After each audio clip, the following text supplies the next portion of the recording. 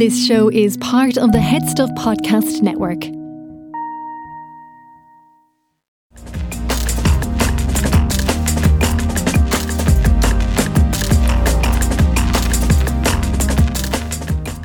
Hello and welcome to Basically. I'm your host Stephanie Preisner, and today I have an absolutely fascinating guest. Dr. Omar, thank you so much for joining me in studio today. You're very welcome. I'm a little bit nervous because I know so little about Islam and that faith that I'm afraid of being ignorant or asking the wrong question. So I hope that you'll forgive me as I sort of seek some information from you.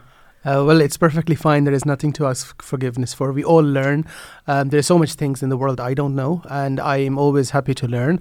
And it's great that you're doing a series for people at home that can listen to it and know about a faith of, almost 2 billion people on Earth. Yeah, and that's why, because it's so, in Ireland we're so still very Catholic and raised in that faith that all of our references, even like people who aren't devout or aren't religious, it's still something that we assume. And so I'm really interested to broaden my horizons a little bit. So are you so in Catholicism we have priests. Are you the Islamic version of that, or does it work differently? Not really. In Islam, basically what we have first someone that is an imam. An imam is someone that leads the prayer, whether at home or whether in the mosque. And anybody from the community can be an imam. You do not have to have some theological, academic, achievements to be an imam. Anybody that knows a bit of the Quran, that knows the rulings of the prayer, can be the imam. And you will find in many mosques in Ireland and throughout the world, people that wouldn't necessarily have had theological studies, and still they are appointed as imams. Then you have someone that is known as a sheikh or a sheikha, if it's a female. The sheikh or the sheikha are those individuals that have actually formally had their religious studies in a seminary for 6 or 7 years, and they are able to now give also religious opinions and views. So some mosques would have a sheikh, as some mosques would just have an imam. So that's the kind of difference. But everyone's connection with God in Islam is unique and it's different. You do not need an imam to approach God. You do not need a sheikh to approach God. You can directly approach God in supplications and in prayers. Okay, so is the imam then? Is that someone who might just be appointed on the day, or is that someone that's their role all of the time, or is it just something that someone undertakes just for that prayer? It can be someone that is just appointed at that particular moment. Okay. But in most cases, like in mosques, you would have someone that actually is appointed for that role to lead the prayers throughout the day or throughout the months. Okay. And then when it comes to prayer, what is the sort of daily, weekly, and then rituals around prayer that you have that are different to ours? I think before I go to that, it would be really interesting for people to find out about the similarities between Christianity and Islam. Yes, go for Now, it. Islam is obviously, as I said, the religion of almost 2 billion people on earth. And Islam is a very, you could say diverse religion, because you'll find all nationalities in it. It's not that there's only white people or Asian people or African or Arabs that are Muslim. In fact, you have Muslims in all parts of the world. And the Muslim faith it's a global religion. It's a global faith, and it's also an Abrahamic faith, which What means does that mean? Which means that the historical figure Abraham, which is Prophet Ibrahim in Islam, is someone that we all believe in. And Abraham is an historical figure that also is important, significant in the Jewish religion as well as in the Christian religion. So Islam is an Abrahamic faith, and it is very similar in terms of beliefs with the other Abrahamic faiths, with Christianity and Judaism, particularly with Christianity. And the reason is because we believe first and foremost in God, the concept of God, that there is a creator out there. The other thing is that we believe in prophets. We believe that God had sent prophets. He had appointed humans, certain individuals in communities to be the messengers, to tell people what God wants them, how God wants them to live on earth. We believe in the life after death, the concept of the hereafter. as with Christianity, we believe in divine books. We believe that the Bible was a book of God. We believe that the Torah was the book of God, but also believe that at the same time the Quran was the final word of God. Revealed to the Prophet Muhammad. And as Muslims, we in fact have something that is very unique between Islam and Christianity. We believe in the miraculous birth of Jesus Christ. So Jesus Christ is a very historical but also a very central figure in Islam. The mother of Jesus, Mary, there is a whole chapter in the Quran dedicated to her. In fact, she's the only lady. The Quran doesn't have any other woman whose name is dedicated for a whole chapter of the Quran. Okay. So a whole chapter of the Quran is actually given the title Maryam in Arabic, which is Mary. So we believe in Jesus Christ. We believe in the second coming of Christ also. So the miracles of Jesus, which are known among Christians, we believe in the same miracles, that yes, Jesus had the powers to heal. The miracles of Jesus, he could bring the dead back to life. So all of these kind of beliefs are similar. And are they told in the same stories of Lazarus and the Immaculate Conception, or are those, do the details sort of the details may a little bit Okay. differ absolutely, but the kind of concept that he was a unique person. Yeah. Now the only thing kind of I think that is important for the listeners to know is that as Muslims we do not worship anyone except God. So we wouldn't worship any prophet or any other historical person, any person. We would only worship God, and we would not attribute divinity to any other than God himself. So the way we worship saints and... We wouldn't do that. No, Yes, we honor okay. and we obviously have a lot of reverence and respect for saints, for the prophets, but we would not worship them. So when we say like prayers to Saint Anthony, you don't pray to other... No, we don't. We Just pray to God Okay. directly. Okay, that's interesting to know as a separation. Cool. So those are the ways in which they're similar, and the detail of it. I'm often fascinated as to like how someone chooses, because it just seems to me that I was raised Catholic, and therefore I identify as Catholic in the same way that I was raised in Cork, and so when Cork are playing in a GAA match, I support them, but for no other reason than just that's what I do. Yes. And so I'm always fascinated by people who take the time to study various religions and then choose which ones they align to, or which ones their beliefs or tenets sort of represent the world that they want to live in the most. And so in order to do that, I guess you have to sort of understand the religions and their fundamental baselines. So what do you believe that Islam is, sort of in those terms? Mm-hmm. I think, firstly, let me just share with you that I meet on a weekly basis many individuals in Ireland that have gone through the journey of, trying to find out which religion, which way of life makes the most sense to them. And many of them then, come to the Islamic Center and contact us and say, you know what, we want to convert to Islam. So I meet many of those people.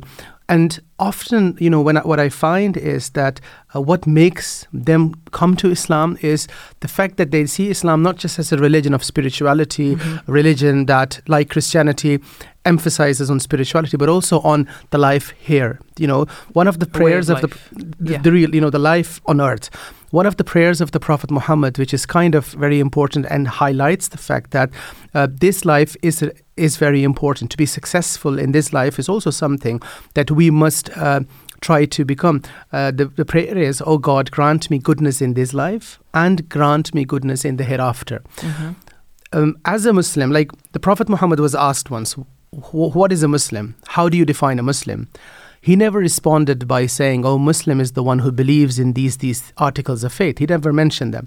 He said the Muslim is the one who is a source of peace in the society, someone who contributes in the society, someone that makes the life for others, easy, someone that is there to provide solutions, and someone that doesn't harm the society. That's what a Muslim is.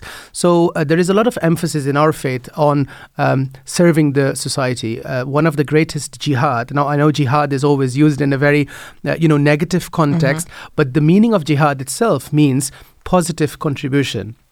Wow. And the Prophet Muhammad said that the person that is engaged in jihad, any positive contribution in the society, whether that is a doctor who is working and treating his patients, whether it's a teacher that is teaching pupils in the school or in college, all these people are engaged in jihad. Any individual that leaves the home for the purpose of feeding the family, and during that whole kind of 8 hours or 9 hour shift at work, the Prophet Muhammad has said that a person will be continuously in the worship of God. So you do not necessarily have to mention or utter God's name, but if you are actually contributing in the society, you are providing for your family, and you may work at your workplace. Even at that moment, you actually are God. Exactly, you're actively engaged in worship of God. And the Prophet Muhammad also said that the person who, while he is performing these duties, happens to pass away, that person is a martyr. That is a real person that is a martyr. So you don't have, we obviously hear, unfortunately, these, all these kind of definitions, we hear them in a very negative context. Mm-hmm. But the reality is, and this is how Muslims, when they hear the word jihad, it means something very noble to them. As I said, a doctor who works in a hospital feels that that person, he himself is, or she herself, is engaged in jihad. So these words like jihad and martyr have been taken and radicalized in a way that now Westerners don't only understand them in their most negative context, and actually totally disconnected from what they are meant to mean, which that's very true. And yes, absolutely.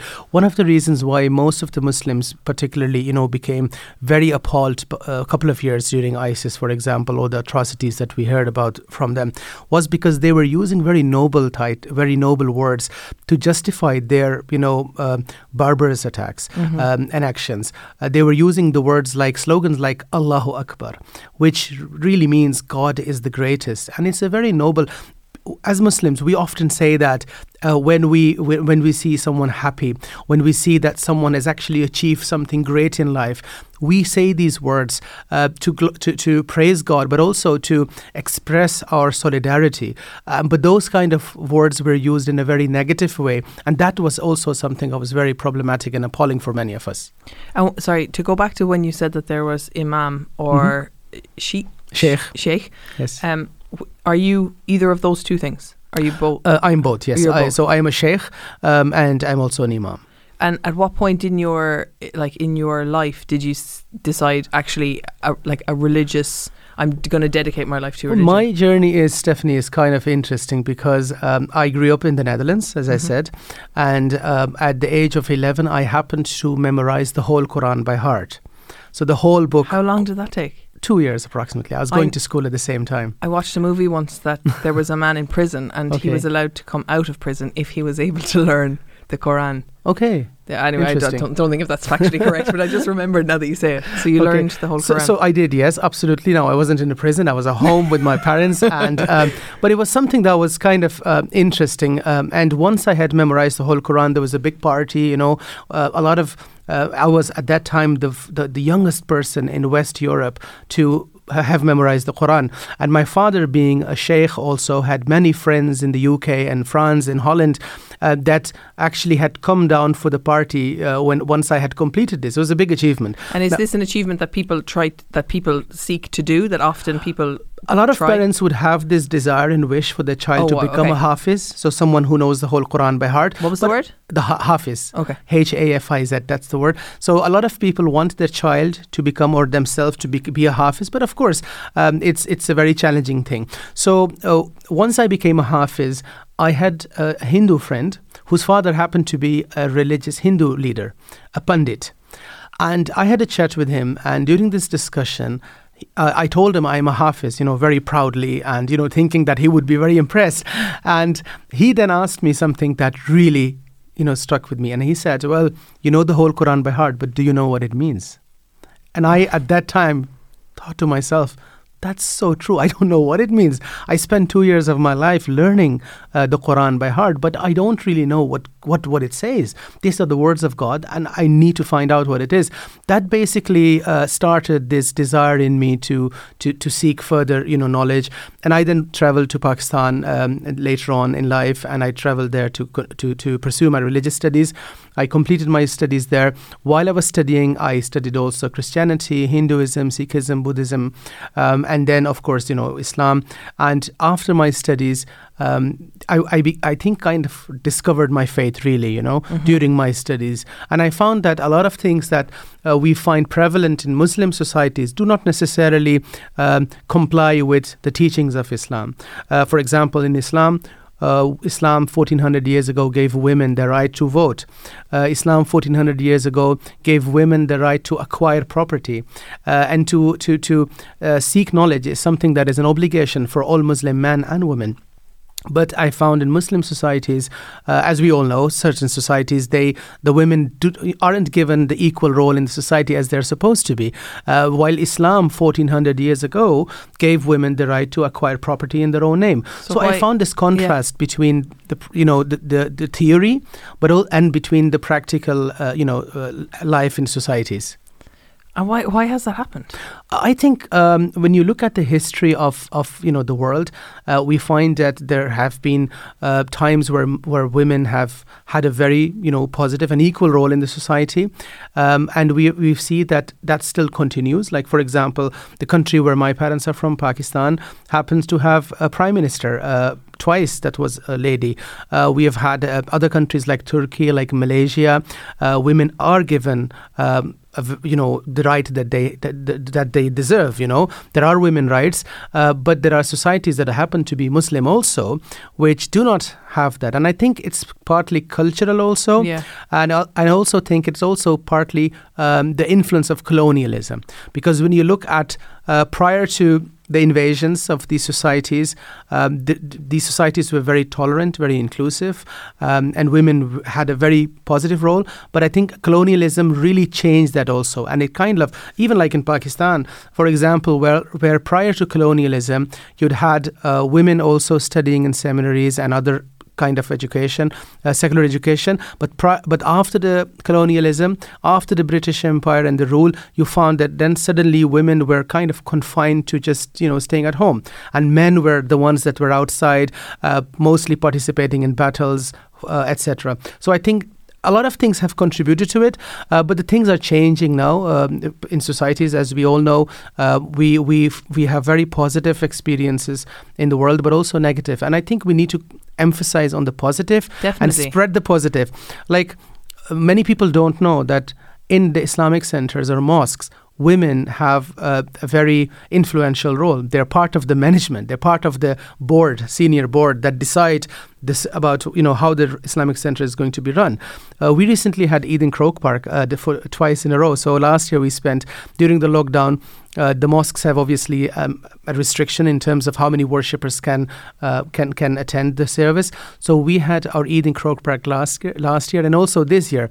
And in both these prayers, you could see women participated equally with men in everything. And the only man that was actually speaking there from the Muslim was myself. And then we had so many ladies. They were presenting the Quran. They were, presenting the program. They were providing the translations of the Quran and all different things. So they were engaged actively. Far more so than they would be in a Catholic faith, where it's, there aren't that many women or positions for women. And you were saying that your dad... I am indeed. But your father was also, like, you're obviously allowed to get married, have a family. Yes. While we in Islam do not have a concept of celibacy. Islam, as I said, is a very natural religion. It believes in that you could be, you don't have to go into the caves and the jungles to connect with God. You don't have to disengage with the society.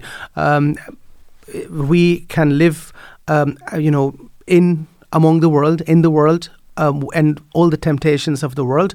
Our approach to, for example, sex is completely different than the approach of Christianity. We are, you could say, more sex positive.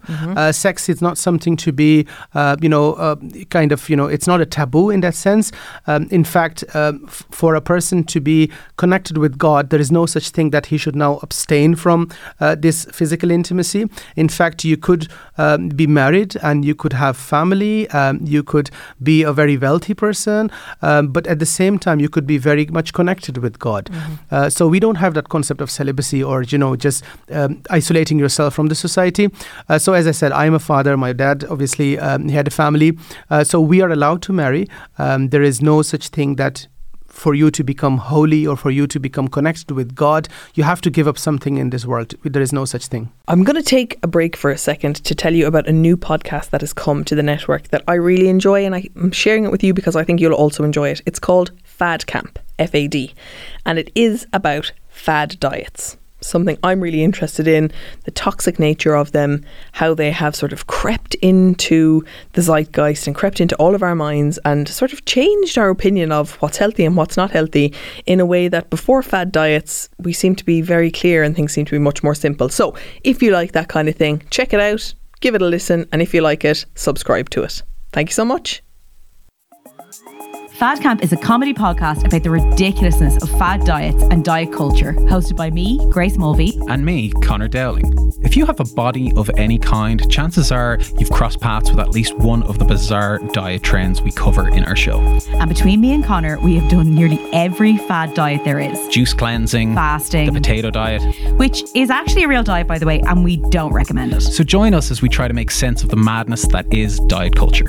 Find Fad Camp everywhere you get your podcasts, and make sure to follow us on Instagram and Twitter at Fad Camp Podcast.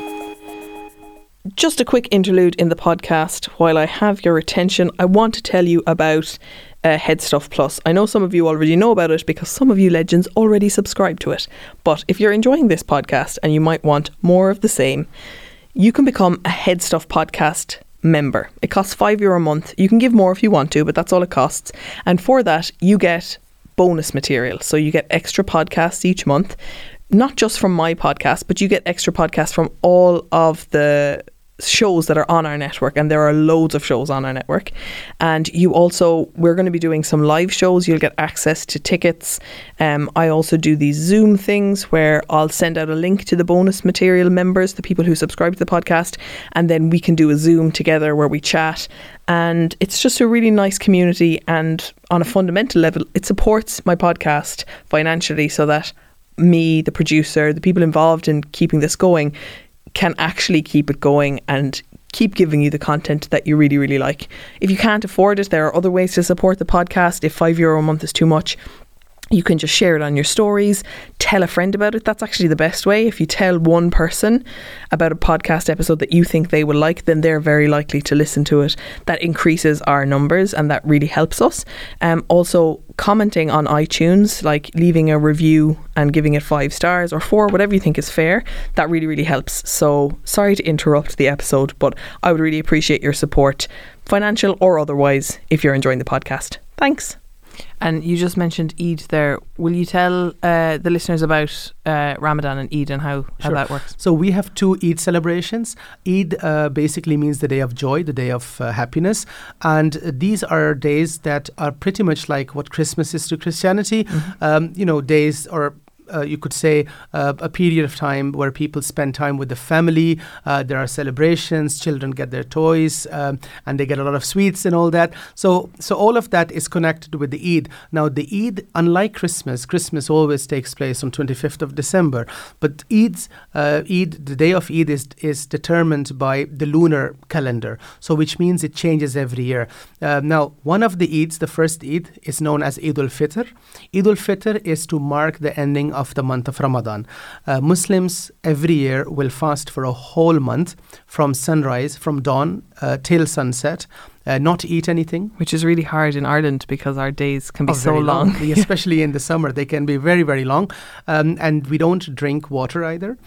So it means no drink, no food, a real fast, dry fast. But, to be honest with you, you get used to it.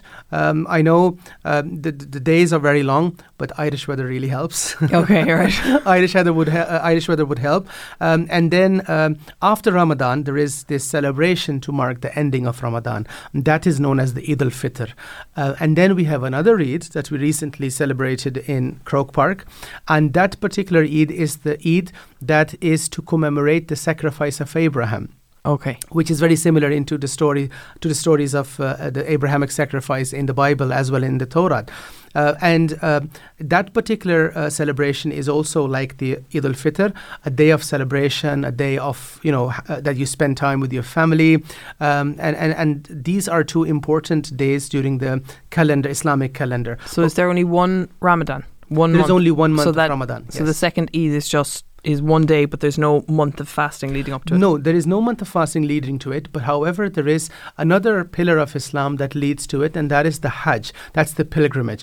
Now, in the meantime, while we will be having our Eid, just prior to that, Muslims from around the world, some people, fortunate people, will be the ones that will be able to go and perform the pilgrimage in Mecca. And those people that aren't able to do so, they will be at their homes, but they will still be able to celebrate Eid.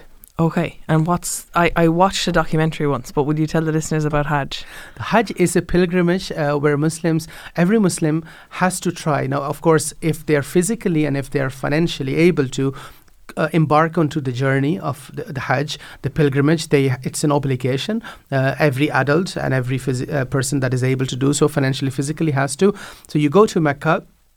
So even if you're in Ireland? Oh yes, even if you're in Ireland, any part of the world, and you travel to Saudi Arabia, modern day Saudi Arabia, and you go to the Holy Land, and you spend a few days there, and you basically imitate Abraham. You live like as Abraham. You even wear the clothes that Abraham would wear. Very simple 2 sheets, white sheets for men, and the women can wear anything they want, but men have to specifically wear a particular dress code. And they spend those 5-6 days in contemplation, in reflection, and in prayer and worship. That's amazing. And sorry, this is kind of a side note, but how did COVID impact that? Was that a justifiable reason to not travel, or did you still of course it did. Yeah. COVID impacted everything. I mean, COVID impacted every aspect of everyone's life, whether Muslim or not. The Saudi authorities, they had last year, what they did was international travel. Anybody from abroad could not enter Saudi Arabia. So they had only specifically chosen a couple of 100 people from Saudi Arabia that were able to conduct and perform the Hajj. Normally you have 2 million people going for the Hajj. But last year there were approximately, I think, 500 people. And these 500 people, of course, they were those that had to, of course, socially distance. So even until today, in Mecca, the largest mosque is in Mecca, where at one time 1.5 million people can pray at one time. So that mosque, literally, right now, there are a couple of thousand people that can pray there, but there is social distancing implemented. Even there is a particular, you could say, act that people perform when they are in Mecca. Because the Kaaba is located there. The Kaaba is the house of God that, as Muslims, we believe that it was built by Abraham. Okay. And we all face the Kaaba as a direction for prayer. So even if you're in Ireland, we'll all face Mecca because the Kaaba is there, and people in Australia would face Mecca also. And we use that as a direction to pray. Now, that particular structure, the Kaaba itself, Muslims go around the Kaaba 7 times, and that act is known as the tawaf. So even during the tawaf, and interestingly, during the tawaf, there is no segregation between males and females. Everybody is equal, and everybody together performs the tawaf. Now, during COVID, even until now, the tawaf also is conducted by people while they are socially distanced. Oh, wow. Okay. Yes. I think it's fascinating the way it has impacted, these very ancient sacred rituals that probably have been done for thousands of years the same way, and this is the thing that has had to change it. I just find that fascinating. Yes, pandemics have always had an impact on the Hajj. In fact, there is a book written by a scholar 600-700 years ago about the Hajj during a pandemic. So we obviously had a few pandemics in the last 1400 years, and one scholar wrote particularly a book about the experience of the Hajj during the pandemic. This book was written 600-700 years ago. Also, I think interesting is that you cannot obtain a visa to perform the pilgrimage unless you're vaccinated. So that's another requirement now. That's great. Yes. And how? So I have two questions. One is side note. So it's 2021 AD. So our calendar, like the Western calendar, is based on Christ. Yes. So what year is it, or how do you guys keep track of time? Well, I would say as Muslims, we have the best of both worlds. Yes. We obviously spend our practical life, most of it according to this calendar, the AD calendar. But also we have another calendar, which is the Hijri calendar. And the Hijri calendar, according to that calendar, it's currently 1442.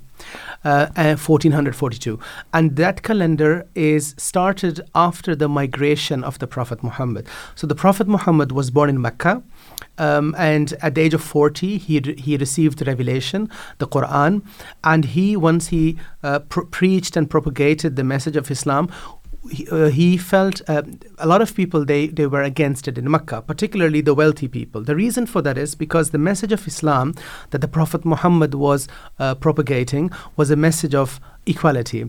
What was in place before he had these they rich used people? To worship idols. Idol worshipping was very common in Mecca, and the Prophet Muhammad would tell them to worship one God, and that everybody in the society is equal in the sight of God. Now, the Meccan chiefs didn't like that, so he was persecuted. His followers were persecuted, and 12 years later, he traveled and he actually sought refuge in a city known as Medina, which is 500 kilometers away from Mecca. And he was a refugee himself, and in Medina he was welcomed. So the Prophet Muhammad, the day that he arrived in Medina after the religious persecution, that day, or you could say that year, is the first year of Hijri. Okay. And is Medina also a sacred city? It is indeed. Mecca is the holiest city, and then comes Medina, and then comes Jerusalem in the Islamic perspective. Medina is where the Prophet Muhammad, as I said, migrated and he lived on. He established the first state, the Muslim state of Medina, Islamic state of Medina. He died there, and he is currently buried in Medina. And if you're not Muslim, can you go to Mecca or Medina? You could go previously, okay. But currently, because of security and because of other reasons, they have decided not to allow people that aren't of the Muslim faith, just to make sure that there is nothing there that happens that would create any kind of difficulty and chaos in the society. Yeah, this is fascinating. Thank you. And what else do I want to ask? So, what else do you think is important for people to know? I think people that actually want to know more about Makkah and Medina, there is a documentary on YouTube about the Hajj, done by the BBC, which really gives you a unique insight into the complete Hajj and into the cities of Makkah and Medina. Yeah, no, I saw, I think it's in a couple of parts, and I've seen the start of it, and it is, you can't really get the sense of what it's like for 2 million people to be doing the same pilgrimage until you see it. It is phenomenal. True. And I think their devotion and commitment to it is really inspiring. So you were saying there that no matter where you are in the world, Muslims will face, what was the word? The Kaaba. Yes. So do you work that out through a compass, or how? Well, nowadays there is an app for that. There's an app for everything. There's an app for everything, and even there is a Qibla finder on the Android store or the Apple store, and you could be anywhere in the world, and if you have a device with the application, you could find out which direction to face for the Qibla. And how many times a day do you pray? Muslims pray 5 times a day. We have to remember God 5 times a day, and the times are basically spread out throughout the day, from the mornings, the sunrise, until late night, late evening. The reason for that is because it is a continuous reminder that we have certain duties towards God, but also towards the creation of God, and to give us also time to come out of our daily, very, very busy lives that we hardly find find time to meditate nowadays. We hardly find time to reflect and contemplate. And these are the moments for us to kind of reflect and contemplate. And 5 times a day. And each prayer has a different name. And nowadays there are timetables, or there are applications that will tell you when the time starts of a prayer. So you have, once the time starts, you have approximately 1 hour or so to perform the prayer at your own convenience. And how long is does the prayer take? That really depends on every person individual. I would say at least 5 minutes or so. But there are people that obviously want to use that time to meditate more, reflect more, worship more. And some people would spend 15 minutes or 20 minutes. I was in Sharjah, which is one of the United Arab Emirates.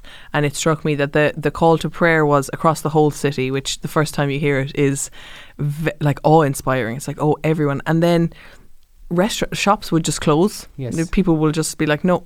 And it was amazing to see people prioritising this, not because in the Western world it's so capitalist. People are not going to put God before sale. Yeah. If you're in the middle of buying something, it's like, well, I'm going to take this money. But people prioritising, no, I'm going to close my shop, I'm going to pray, and then, there's time to reopen. It was a totally cultural difference that I found at the start really striking. And then actually really inspiring. Yes. You have that in certain Muslim countries like Saudi Arabia, Sharjah and Morocco. But there are also countries like Pakistan where you have the call to prayer, but still people, the life will go on. The shops will remain open, and people will pray at their own convenience whenever it suits them. And is that just different? Like Sharjah is, I'm going to use the word strict, but I know there's probably a better word. Like they're quite strict about these religious laws. Well, they were when I was there. It may have changed. It's been a while. There were, police there to enforce religious law. I think it's more about, the society. Some societies are a bit more strict than others. Yeah. As you know, Sharjah is one of the Emirates of the United Arab Emirates, and you have Dubai, which is literally, 20 minutes away. Yeah, where you fly Dubai, everything remains open. I mean, you have clubs and pubs and everything else that remains open. So it depends on, I think, the authorities there.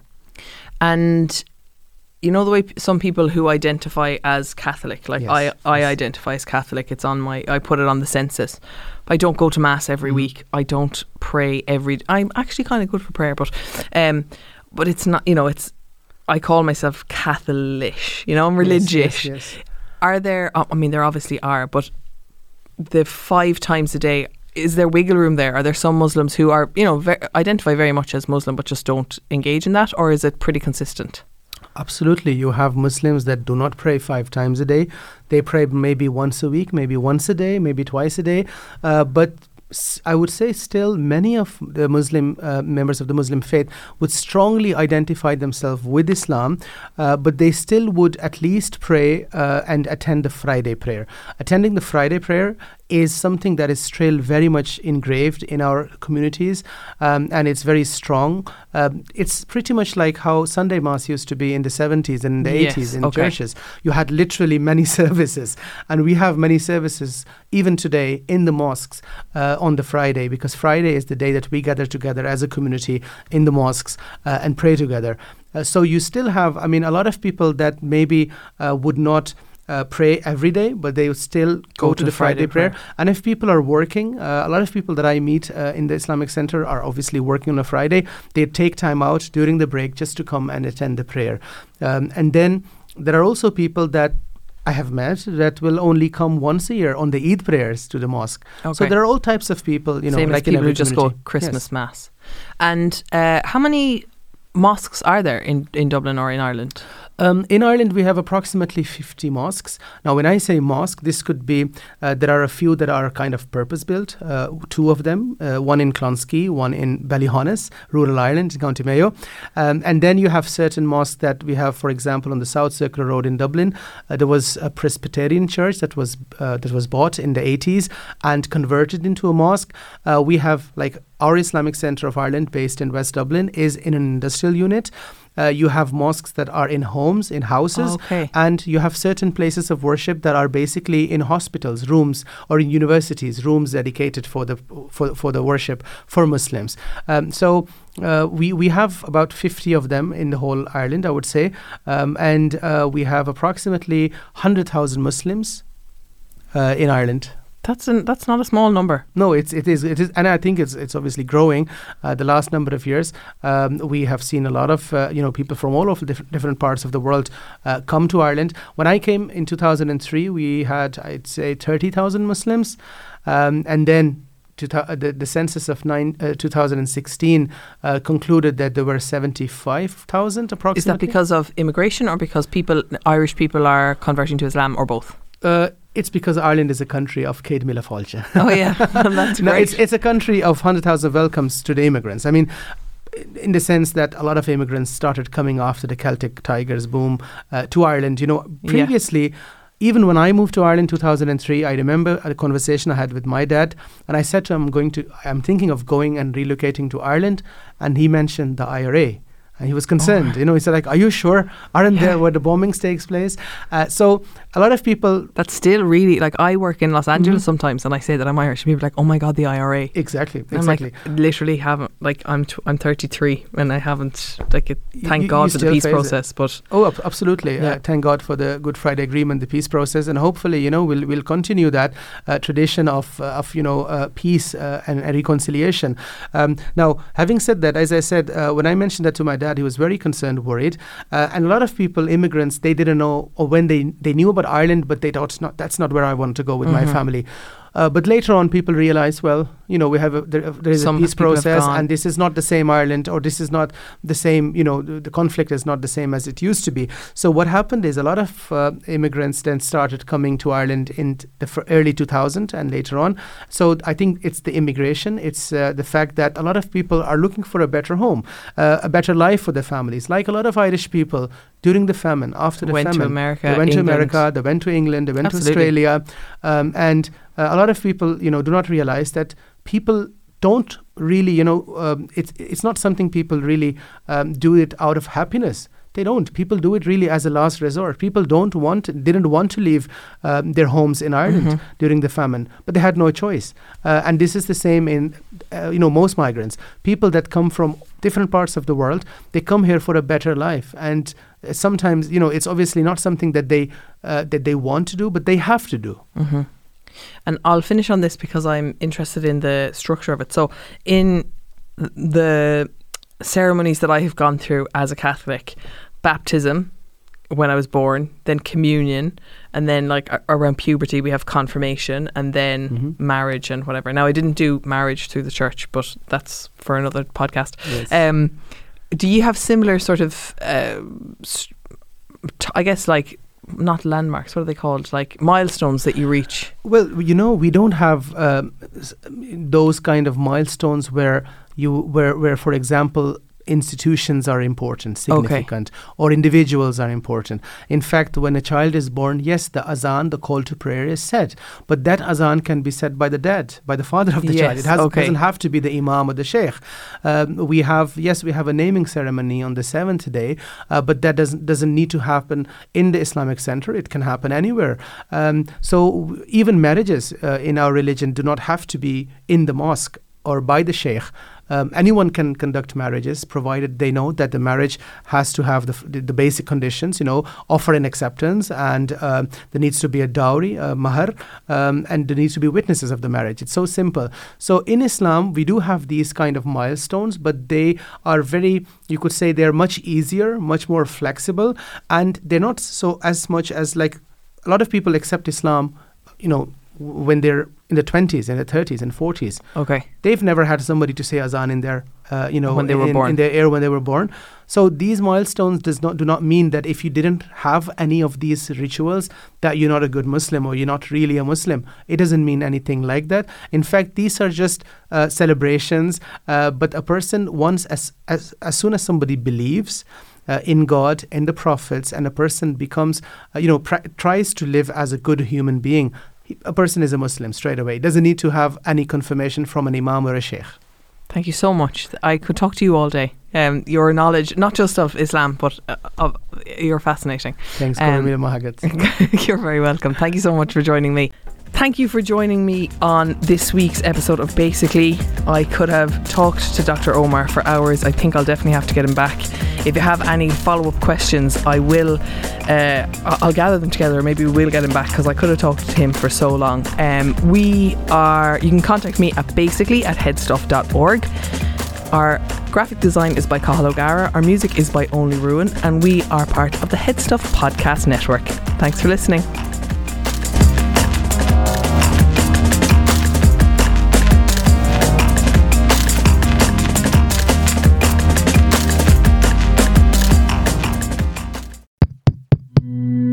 This show is part of the Head Stuff Podcast Network, a hub for the creative and the curious.